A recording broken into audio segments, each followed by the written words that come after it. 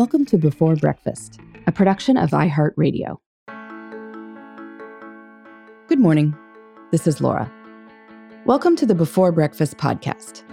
Today's tip is to recognize the true cost of email so you can use it more efficiently.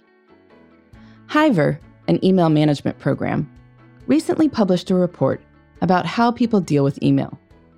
Their findings are sobering, though not surprising. According to the report, the average employee receives 180 emails per day and spends 33% of work time reading and writing emails. In a 40-hour work week, that's more than 13 hours. As the saying goes, time is money, and the report estimates that for Bay Area employees like Hiver's, who are earning on average $142,000 a year, nearly $50,000 pays for their time spent emailing. In other words, while email may seem free, no postage or FedEx fees, no long-distance costs, it's actually pretty pricey. Despite pouring considerable resources into email, we may not be getting the outcomes we want. The Hiver report indicates that 40% of email goes unopened, and only 10% of emails receive replies. Email can be a tool for communicating efficiently and cost-effectively. But as these statistics suggest, it can also be a black hole of workplace time and money. Even if you get your email time down to a quarter rather than a third of your work hours, a quarter of any given worker's salary is a decent chunk of change. So what can you do to ensure that your use of email is an investment, not just a cost? Here are a few ideas. First, before you click to compose, think about why you're communicating and consider whether email is the right vehicle given your purpose. Circulating an agenda for an upcoming meeting? Email can work well. Need to consult with your boss about a hiring decision? Well, probably best to stop by his office or pick up the phone. Second, choose your recipients thoughtfully. More recipients is not necessarily better. The to field should be reserved for those who need to take action based on your email. The CC field, which means carbon copy for those of you born after 1980, and was about generating a page that could be just a reference, can be used for those who don't need to actively respond to your email, but want to remain informed. Of course, this can get complicated because sometimes people say that they want to remain informed, and then they don't read any emails they're CC'd on. This means that CCing someone to get their tacit approval is usually not a good idea. If you CC your boss on your vacation coverage plan, her non-response doesn't necessarily mean she approves of your plan, or even that she's read it. If you want or need her approval, it's wiser to ask for it directly. You can send her an email saying, "Allison, here's my draft coverage plan. Please let me know if you recommend changes. Otherwise, I'll email my team with this plan tomorrow afternoon." Now your boss knows that you want her to review the plan before you circulate it.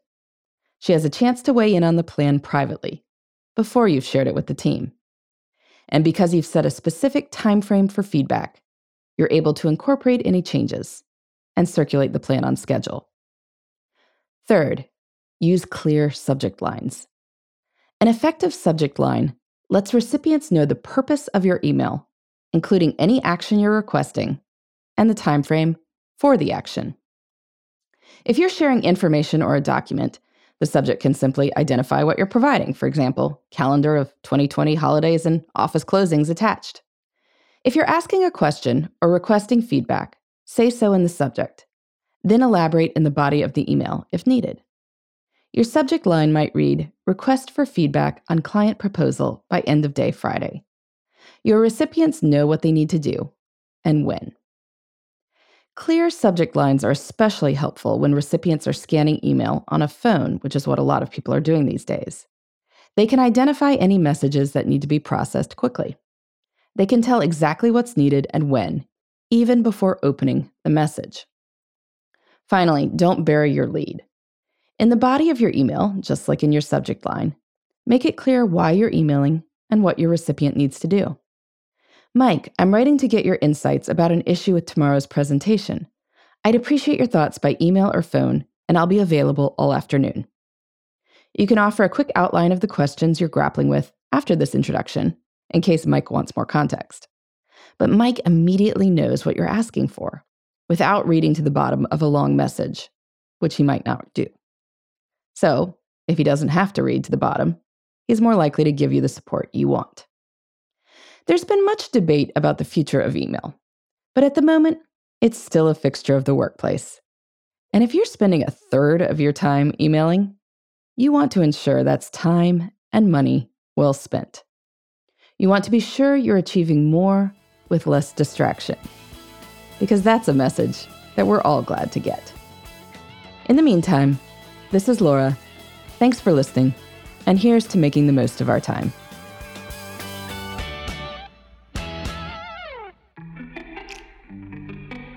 Hey everybody, I'd love to hear from you. You can send me your tips, your questions, or anything else. Just connect with me on Twitter, Facebook, and Instagram at Before Breakfast Pod. That's BE, the number 4, then breakfast, POD. You can also shoot me an email at beforebreakfastpodcast@iheartmedia.com. That Before Breakfast is spelled out with all the letters. Thanks so much. I look forward to staying in touch.